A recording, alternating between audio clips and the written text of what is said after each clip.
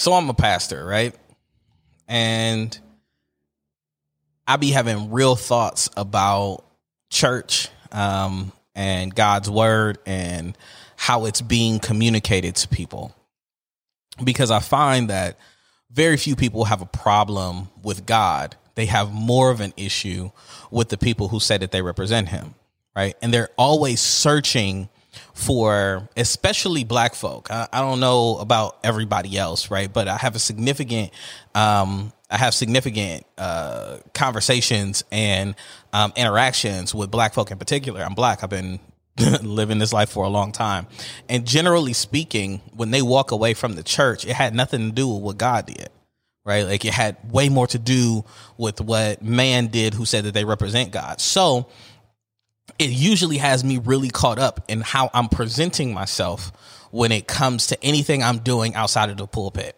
And also what I say from the pulpit, right? Because I feel like I'm a standard bearer or a brand ambassador, if you will, for God. And in our community at this time, I'm just going to say it like God's brand is bad. You know what I'm saying? Like it doesn't look good. It's not appealing. People are not searching. They're searching for it, but they don't know that that's what they're searching for. So it's being repackaged in ways that are sort of him, but not really. Here's an example. Y'all seen the movie American Gangster, right? Remember when Denzel went in to talk to, I forget what the guy's name was, but he went to go talk to that other drug dealer, right? Because he was selling him blue magic. And blue magic was pure, right? Like they called it blue magic because when you tested it, it was blue. And he said, look, all you got to do is sell the blue magic. Nicky Barnes, that's what it was. All you got to do is sell the blue magic. Don't do nothing to it. It's fine. Just sell that, right? And Nicky just said, I'm trying to make more money, so I'm going to step on it. I'm going to do what I want to do. Once I buy it from you, it's mine. And that's how I think some people feel about the gospel. That once they think they understand it, they own it. And so they step on it to make it do what they want it to do. And so it gets diluted. And what was happening is when they tested it, it would come out orange. So now you calling it blue magic, but it don't test the same, right? And so that's what's happening. People are trying to put God to the test, but the God that you tell them exists don't turn out the same when they put it to the test. And it frustrates me, right? It frustrates me because sometimes it makes me feel that I'm like locked into these really strict parameters just so you can get what is freely given to all of us. So that I can show you and talk to you about relationship with the lover of your soul in a way that makes sense to you, that allows you to experience. So when you test it, it's blue. When you test it, it's true. When you test it, it has something for you to stand on, and that you didn't need me to get it. That all I did was show you the door, and God showed up because God shows up. God has those conversations with his own. Like pastors are not your conduit to God. We just continue to walk with you, love you through whatever you're going through, and keep pointing you back to the lover of your soul. We're here as reminders. That's our job. To maybe introduce you to the God that we serve and remind you that he's there constantly. Remind you what he's done for you. We're walking epistles, which means we're walking stories and testaments to the God that we serve. And that is supposed to be my job. I'm supposed to remind you of that. I'm supposed to help this community stay together long enough so that y'all can love on each other, not become the center of that community, not become the source for that community. God should be the source of that community.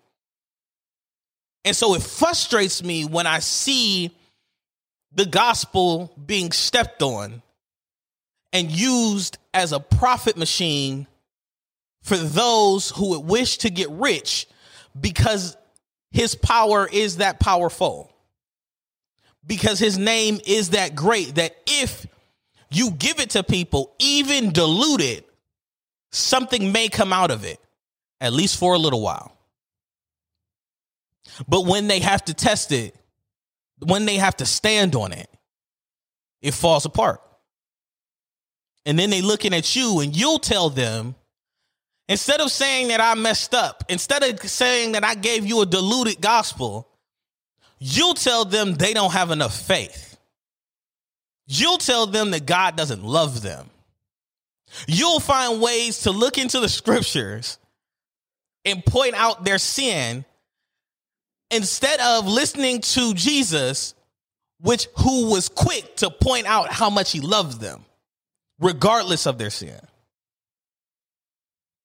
This is a frustrating thing, which makes the job of pastoring so much harder, which makes that role so much more difficult to those who take it seriously.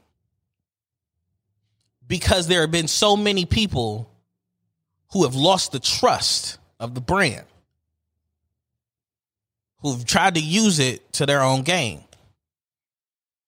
And so I'm out here trying to figure out ways to make sure that you hear the gospel the way that you need to hear, or if you've already heard it, remembering the lover of your soul and coming back into community because we need you, not because you need us.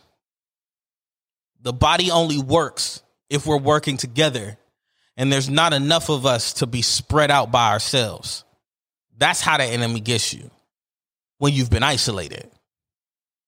And we need us to be working together so that we can move through this world, this crazy, sinful world, so we can move through it and love as many people as possible. That's my rant on that. Thank y'all for listening. I'm out. Hey, man, don't skip this outro. I've worked too hard on this outro. I've literally recorded this like 300 times and I'm over it. You've listened to one of these episodes, you're definitely my friend right now because I put in a lot of work for this. Season 2 is about friendship. Share it with some of your friends. I don't care how you share it with them. Just share it with them, okay? Because I'm really sick of recording this outro. And people don't even listen to outros anymore, but you better be listening to this outro. And if you're listening to this outro at this point, you are probably my best friend. And I appreciate you so much. So take it to that next level and subscribe on whatever podcast site you're listening to. And if you want to engage with more content, talk to me a little bit. We're So I Said Media on everything. Okay, enough. I'm done recording these outros because you're probably not even listening to it anyway. But if you are, thank you so much. Now go listen to the next episode.